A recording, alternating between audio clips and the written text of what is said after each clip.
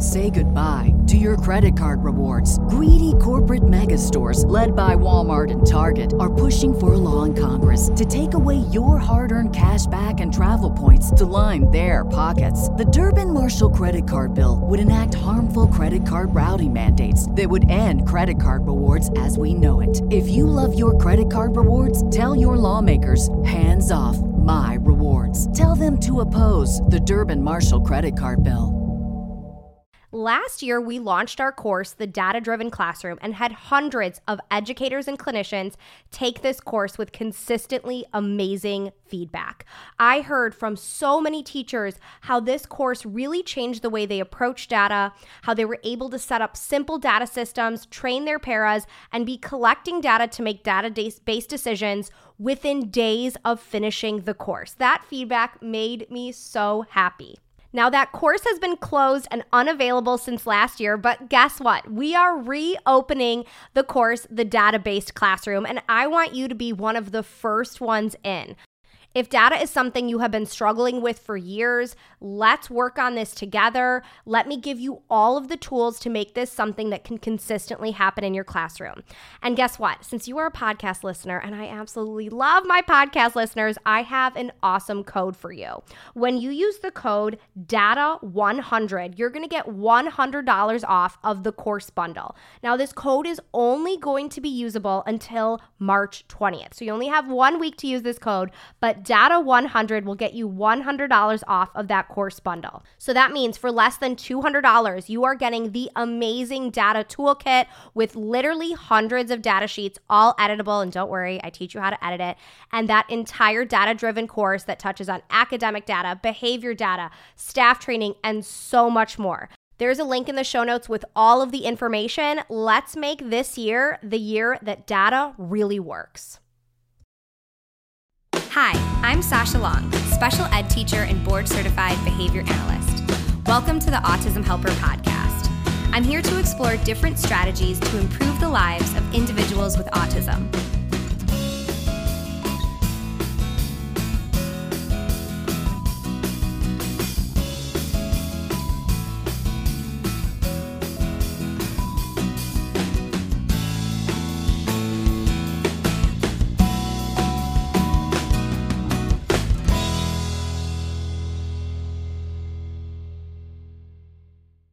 Welcome back to the Autism Helper podcast. Today, we're going to be talking about learning through play. I'm really excited to share this interview with you. I think you are going to learn a lot. So today, I'm sharing my interview with Ariana Boutain, who is the Vice President of Clinical Services at KGH Autism. Ariana is a BCBA and is really passionate about naturalistic developmental behavioral interventions, NDBI. Now, if that's a new acronym for you, for the acronym soup that we all live in, she is going to explain everything about naturalistic developmental behavioral interventions, how you can use these in your practice, why this is important, and she gives some great actionable tips that I think you could utilize as a clinician, as a parent, as a teacher right away on how to really implement these strategies with fidelity in a way that is fun, in a way that is engaging. So I'm going to jump right to the interview so Ariana can share all about NDBI. Hi, Ariana. Thank you so much for joining me. Hello, Sasha. It's so great to be here. I'm excited about our topic today for our interview. So today we're talking about naturalistic developmental behavioral interventions. That's a mouthful, right? Yes, absolutely. So in a nutshell, what are naturalistic developmental behavioral interventions?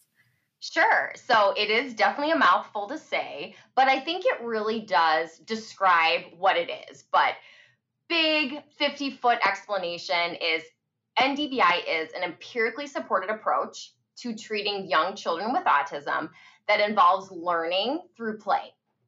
And it really represents the merge of ABA and developmental science. And I think that's great because, sometimes ABA gets this negative connotation of being at the table and like drill and kill and really robotic, but that's not necessarily what ABA has to be, right? Absolutely. Yeah, that's definitely, we call kind of that old school ABA, right? Yeah. Like the flashcards, the table. And I think so many of us in the field were so excited about the shift that's happening and just really more of a focus on naturalistic, play-based ABA. So talk to me a little bit about what you mean when you say developmental science and how kind of the merge of that with ABA is important. Yeah. So, the field of ABA and even going through graduate school in ABA, we didn't learn a lot about typical child development or developmental science. And there's really been a lot of great research within the area of developmental science on these early developmental learning processes that are involved in communication and language and social learning, which is what a lot of the times we're addressing in ABA, especially in the treatment of children with autism.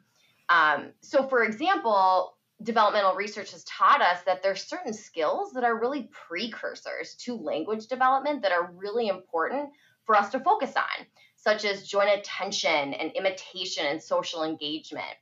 And developmental research has also shown the importance of allowing the child to be an active rather than a passive participant in learning.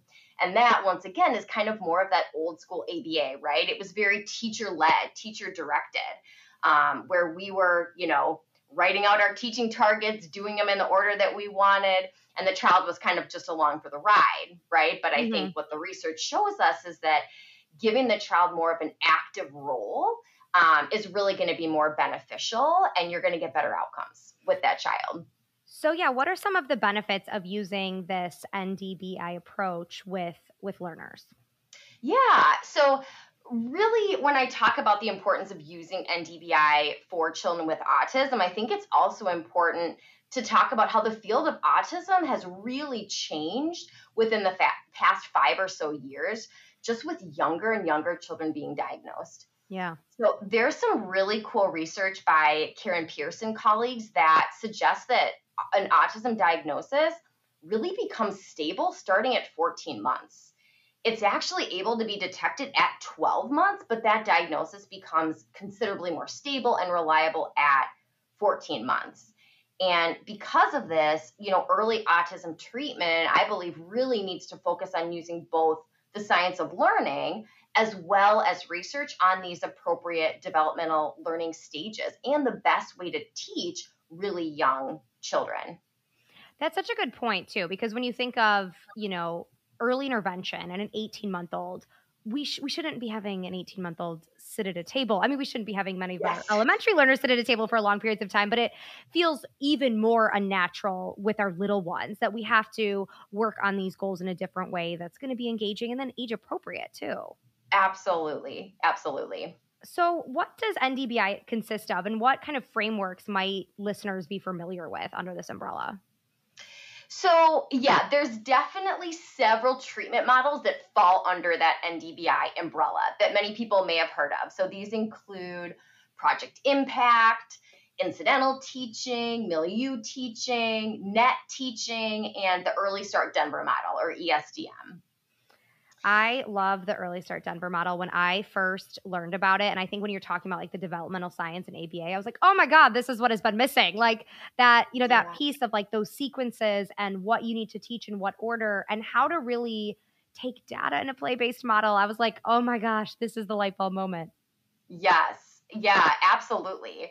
And what's really cool is within the last 5 to 8 years, people in kind of all of these different camps that were doing very similar things came together and identified these common elements and agreed upon this general NDBI framework. And that's where NDBI came about. That's awesome. So for you in practice as a clinician and with, your RBTs and in your practice, what does this look like? Can you kind of paint the picture of what an NDBI session looks like or what that like treatment program looks like overall? Sure. Yeah. So the first step, as with all therapeutic interventions, is really a comprehensive assessment, right? To identify what goals we need to work on within this global therapy program. And so when we were looking at our, best practice behavioral assessments like the VB-MAP, we were finding that, looking at those developmental milestones and skills, some of them just weren't present or fully explored in some of our, traditional behavioral assessments. So we actually pulled items from several different sources to create an NDBI milestones assessment.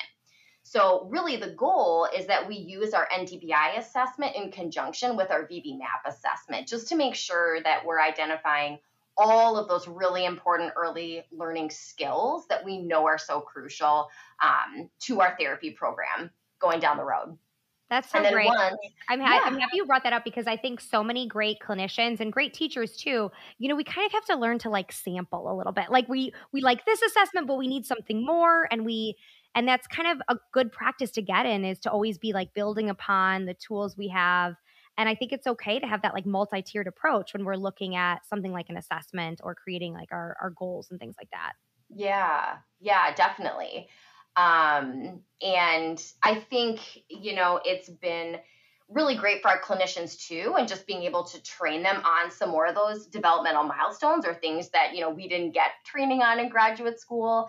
And I think they're feeling like the treatment plans and the progress we're making with our clients has been so much more impactful, knowing, previously we'd have some kiddos doing our VB-MAP where we'd get these, splinter skills, and there'd be these holes, and we would be scratching our heads like, why is this happening? Or why, when they come in, do they have these weird splinter cells? And I think what we're finding is now that we're using our NDBI assessment with the VB-MAP, there's far few of those, just because a lot of those skills, if you unpack them, related back to joint attention and imitation and some of those other skills that just weren't fully broken down in the VB-MAP assessment. Yeah, that's a really good point, because we often do get those like holes, and you're like, oh, well, where do I start now? What do I do next? Yeah. And then based off of that, of course, we'll create, our treatment plan for clients, and we'll start sessions. And I will say we have very few tables in our clinic. We did an overhaul, and we really tried to create learning spaces where we have a variety of different theme rooms in our clinic, just to help decrease that response effort for people to engage in play. Because when we first kind of switched to this model, we found that some of our therapists really struggled, especially those that came from more of that traditional DTT training, because they, were used to going to the table and doing work, where it's like, no, like you're going to play and then kind of find those opportunities to intersperse your teaching targets, really. Oh my gosh, talk to me about your theme rooms. Sorry to interrupt you, but that's yeah. So it was really cool. We actually had all of our staff come together and brainstorm just ideas of themes. And what we came up with is we have, for example, we have a construction room where there's all these types of, manipulatives to build. Like there's Legos, there's Duplos, like anything that you can build things. Like there's like construction vehicles and kind of like a construction site where they can engage with that.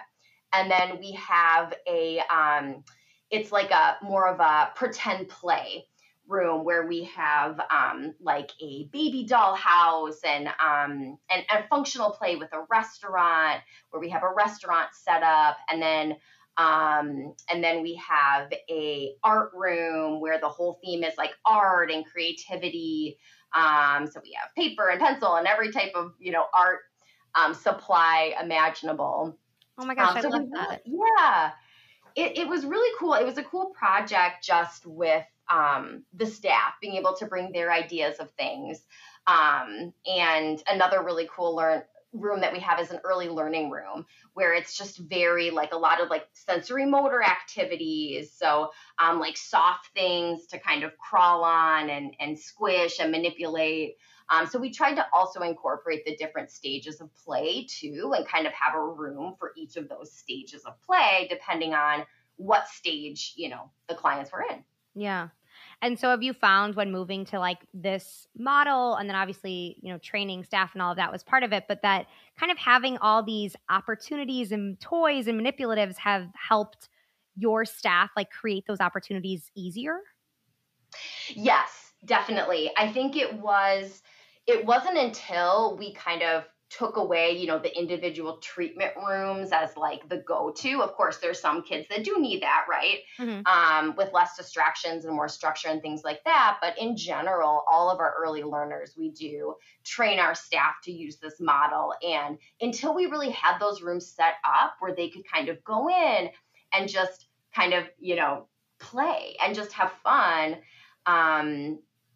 it became a lot easier for them to identify those opportunities within play to, I can run a tacting trial here, or, I can do a manding trial within here. But it was like we had to almost teach them to play first in these different spaces and then kind of identify those opportunities to sneak in a trial, like I like to say. Yeah, that's a great way to say it.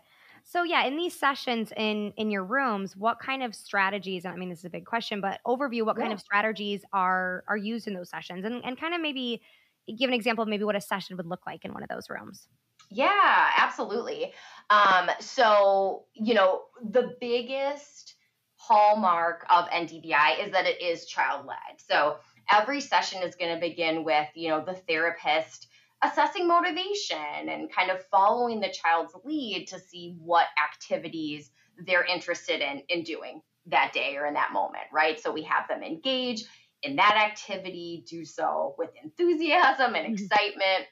And then within that too, we are still using ABA. We're still using, our 3-term contingency, and we're trying to arrange the environment to help motivate our clients to use their language. So we use a lot of communication temptation. Some of the listeners might be familiar, right? So just really setting up the environment to promote the child using language, particularly mands, right? So we may have numerous items out in the treatment area that are maybe up on a shelf or in a container that the child needs to, interact with the adult to ask for help accessing.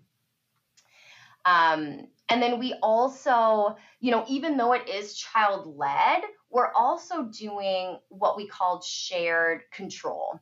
And we're teaching turn taking within our NDBI program. So even though we're following the child's lead, we're also making sure that it's not completely child-led, right? Because that's more of the floor time, the other extreme in that direction, right? So we're still kind of, keeping the reinforcers somewhat within our control.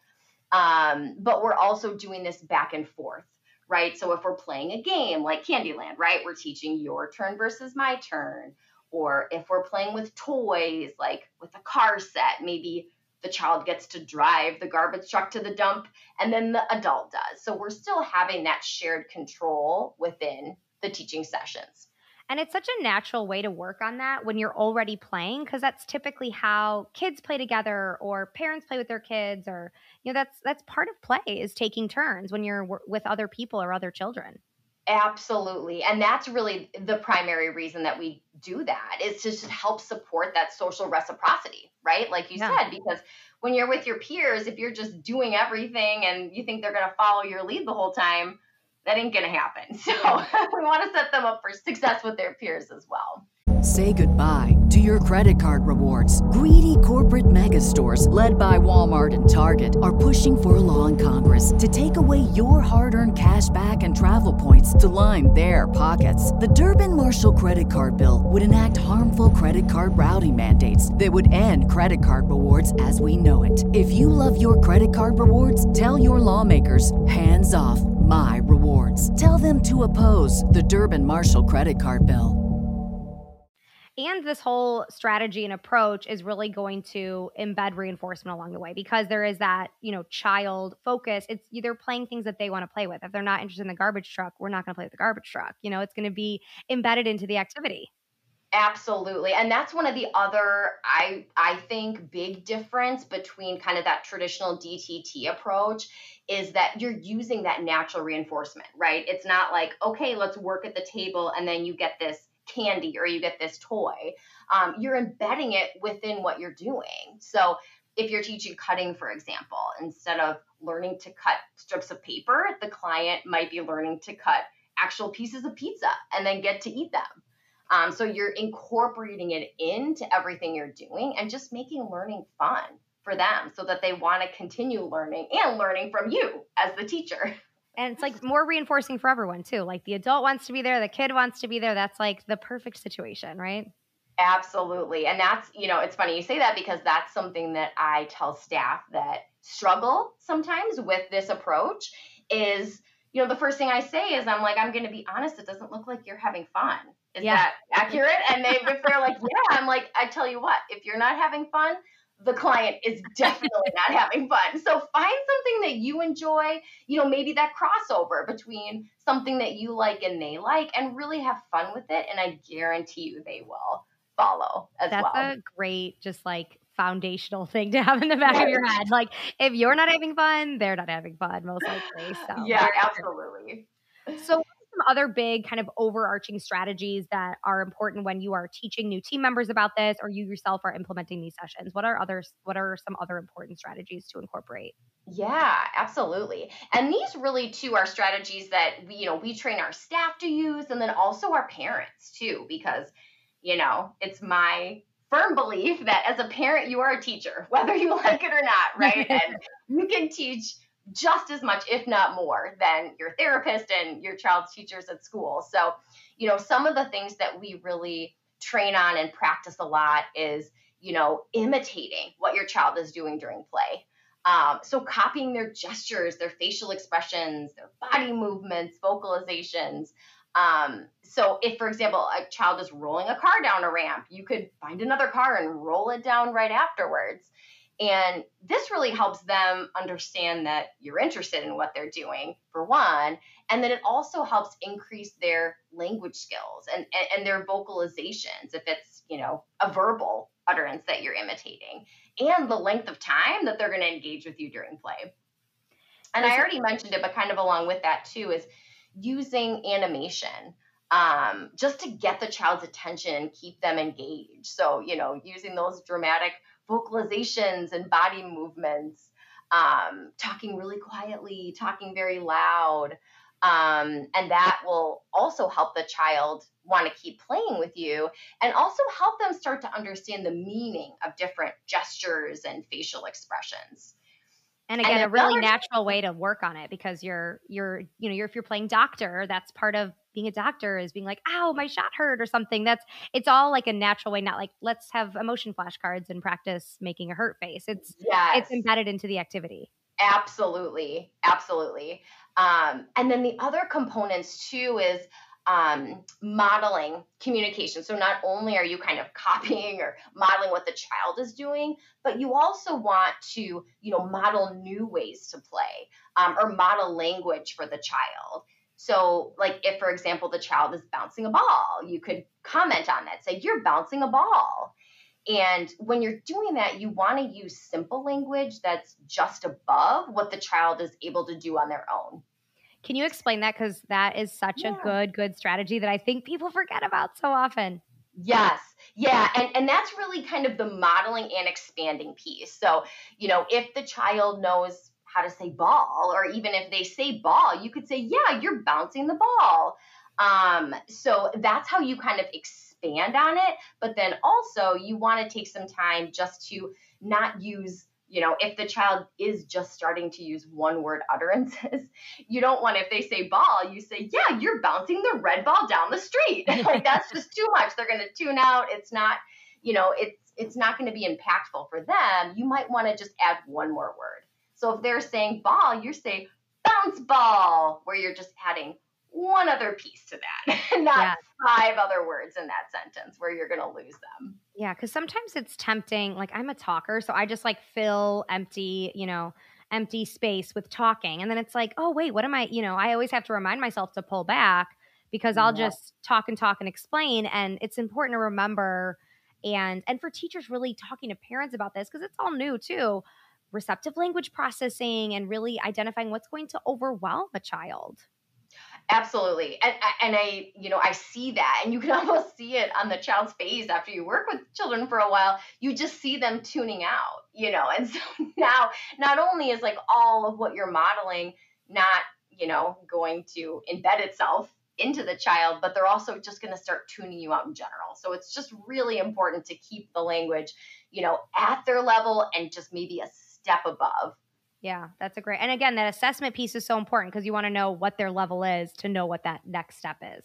Yes, absolutely. Absolutely. Any other important aspects that you think are really critical to implementing NDBI appropriately? Yeah. So like I said, the modeling is really huge. But I would say the other piece too, that's a really interesting component of NDBI programming, especially with, now the focus on in schools being like a social emotional approach to learning, is NDBI works to modulate arousal and affect. Of the child, just to kind of keep them in that optimal learning zone. And what I mean by that is, if for example you have a child that comes in, maybe it's Monday, case of the Mondays, and they're a little bit tired, lethargic, kind of under aroused, the therapist or the teacher may want to start by engaging them in a little more active activity, right? Like if they like music, maybe putting on some music, trying to have a dance party. Maybe also try to use a slightly elevated or excited tone of voice, right? To get them, if maybe they're at kind of that 1 or 2 out of 10 into like that 5 out of 10, right? So they're awake, they're alert, they have some energy. And then on the opposite end, if a child comes in really kind of that overactive, hyper, very high energy, loud tone of voice, like in a 10, right? A 10 out of 10, the therapist may try to direct them to maybe a calmer activity, right? Like let's go to, we also have one of our theme rooms is like a library room where we have like books and kind of more chill activities. So maybe try to direct them to more of a calmer activity, and then also using like lower affect, like a calm, more quiet tone of voice, speaking a little bit slower to kind of, so if you're kind of at a 1 or a 2, you're trying to get them from that 10 down to more of that 5. Oh, that's a really great point. And, I noticed this actually anecdotally with my own kids.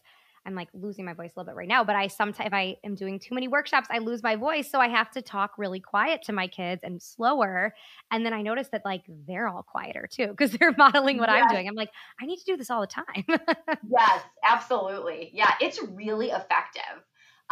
Like I said, this was one of those like aha moments when I really first started diving into NDBI and learning about it, that I was like, oh, wow, that's really awesome. Because, how many times do we have, therapists or teachers that come to us really struggling, like he's so hyper, he's bouncing off the walls, or like they're so tired, they just want to sleep. You know what I mean? Yeah. Where this can be a really great strategy to help kind of, meet them in the middle, get them up a little bit or down a little bit, whatever they need. Yeah, really great point. So you've talked a little bit about staff training kind of throughout everything we've been talking about and like shifting, mindsets and things like that.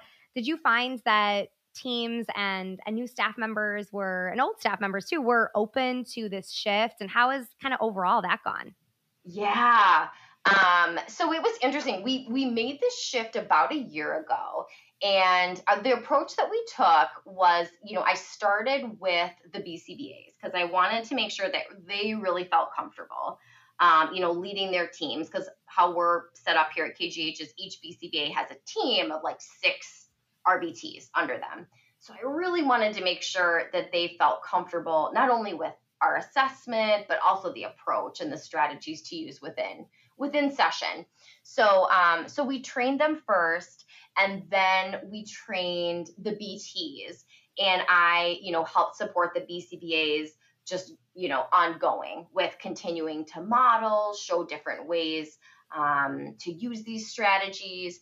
And, some people, I think based on their histories, just took it on a little bit easier. And some people struggled a little bit more with it. And, over the course of the last year and kind of helping to support, I feel like the best strategy and way to support staff in this is just model. Mm-hmm. I think the more examples that you have, the easier it is, because you can't just, like I was saying, you kind of have to find your own groove and your own way of playing and having fun. But I think just the more examples, multiple exemplar training, right? Just showing them multiple ways to do it has really been the most effective.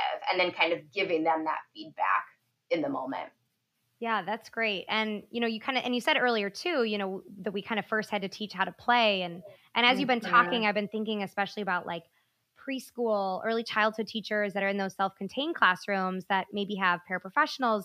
And you may think like, oh, okay, you take these 2 kids and play for this center thinking, they know how to play, but this is a little different. It's not just because it's not free play where you're just watching. There's engagement and there's a purpose to it. Yes. That is the other thing too, that sometimes it does swing right in the opposite direction where, you do see the therapist in these cool rooms kind of sitting back and letting the child engage in these things where it's like, jump in there with them. Like, even if, they don't want to play maybe directly with you right away, like parallel play, play next to them, try to, have things kind of in your area that they're going to want, and they can, you can set up those manding opportunities and really promote that engagement, because that's just such a critical part of NDBI. Yeah. And I think, like you said, that modeling piece is huge because you're going to get to see the results, like the wins and the successes. And once you see that, you start to, your behavior is reinforced and you start to get that buy-in piece.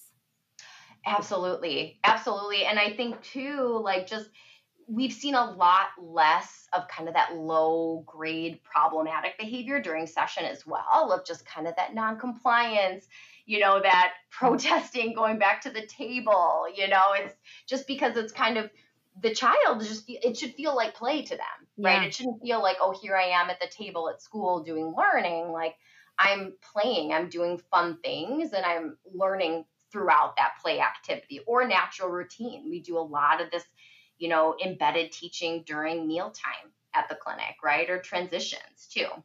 Yeah, that's great. Awesome. This has been so helpful. And I think hopefully will really kind of spark some ideas as everyone was listening too. What advice do you have for where people can go to learn more about NDBI? Absolutely. So on our website, kghautismservices.com, we have a whole section under our approach on NDBI, what NDBI looks like at KGH, with a whole bunch of links. So I would definitely direct people there. Okay, I will link that in the show notes. Well, thank you so much, Ariana. I have really appreciated all your advice. I think it's really actionable for, clinicians that are working, in in-home or in a therapy center, but also for teachers. I think this could be so applicable to a classroom setting as well. Absolutely. Yeah. Thank you so much for having me. This was so much fun. Thank you. Thanks for listening to the Autism Helper podcast. If you liked what you heard and want to hear more, hit subscribe. It would mean a lot to me if you left some feedback. Whether I'm working one-on-one with a student, doing a podcast like this one, or presenting for a PD, my goal is always to provide as much value as I can. So your feedback really helps me make sure I'm doing just that. If you have other topics you'd like me to cover, leave in the feedback or message me on social media.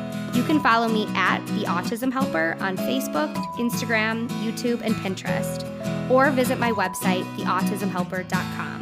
Thanks again for listening.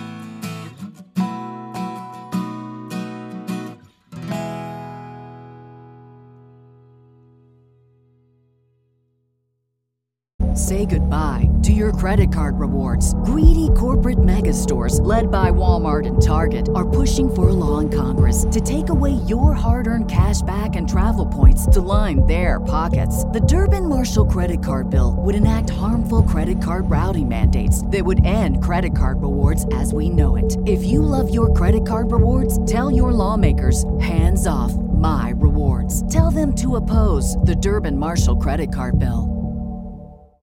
Having the right resources for your classroom is essential to making sure your classroom is running smoothly. At the Autism Helper Shop, we have all of the resources you need to make sure you have the behavior, communication, and curriculum supports for your students. Within our shop, we have adapted books, task cards, resources aligned to the VB map and the ABLES, behavior plan flowcharts, data sheets, curriculum. Everything you need, whether you are an early childhood teacher or a high school teacher, we have all of the resources that will meet those students' needs. So head over to shop.theautismhelper.com to check out all of our resources.